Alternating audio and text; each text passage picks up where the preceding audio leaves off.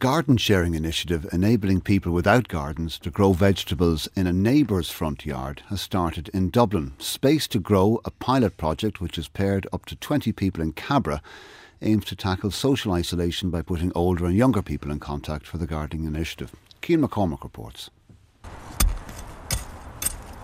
We've got the little seedlings which have come up from the seeds that we also are going to plant. Mary Costello is planting vegetables in a raised wooden growing box.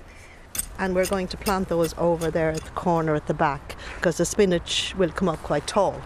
She's in a front garden overlooked by a red bricked semi-detached house on the Cabra Road in Dublin. Can I put some water there? Yeah, and maybe run it along the edge, all along where we're going to plant. Yeah, fantastic. The garden isn't Mary's. How's that? We're doing brilliant. It belongs to Adele Hawkins. Can I give you a glove? No. No, that's okay. I'm okay without a glove.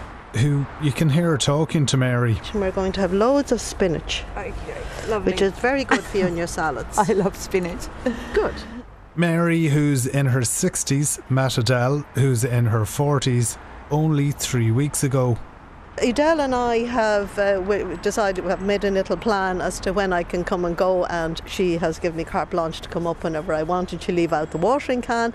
Both are participants in a project called Space to Grow, which aims to help people living in urban areas grow their own food through garden sharing.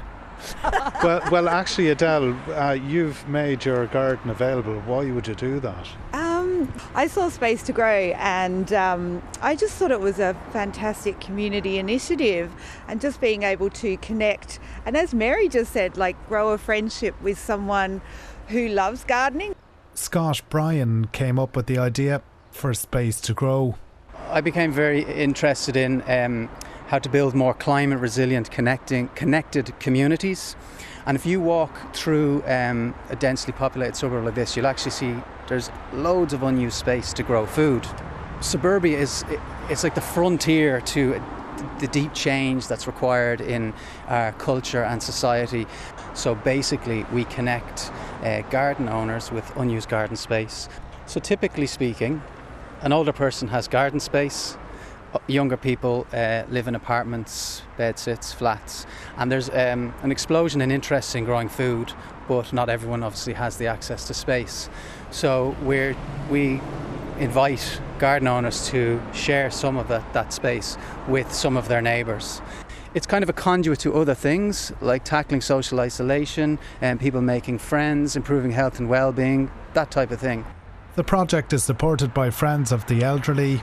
Its spokesperson Deborah Costello says it helps tackle loneliness. Most people think of loneliness as just being an emotive word, it's just an emotion, but we know it has far more. It's a detrimental effect on a person's mental and physical health. How does this tackle loneliness then? By bringing people together, by opening up and being welcoming to a new person to come into their lives. It's bringing friendships that they probably wouldn't have thought about themselves, that probably wouldn't organically have happened.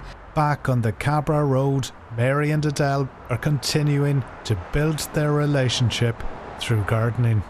What am I getting out of this? Well, we're going to get loads of food, number one, and somehow or other we seem to have established a friendship. I think we're getting along great anyway. In terms of bringing people together, I think it's a great initiative, and also then, like you were saying, growing your own vegetables or fruit or herbs in a space that you can sort of collaborate with someone and then build a friendship with someone from the community who you wouldn't have probably ever had an opportunity to meet. That's Adele Hawkins in Cabra, ending that report from Cian McCormack. 7:27.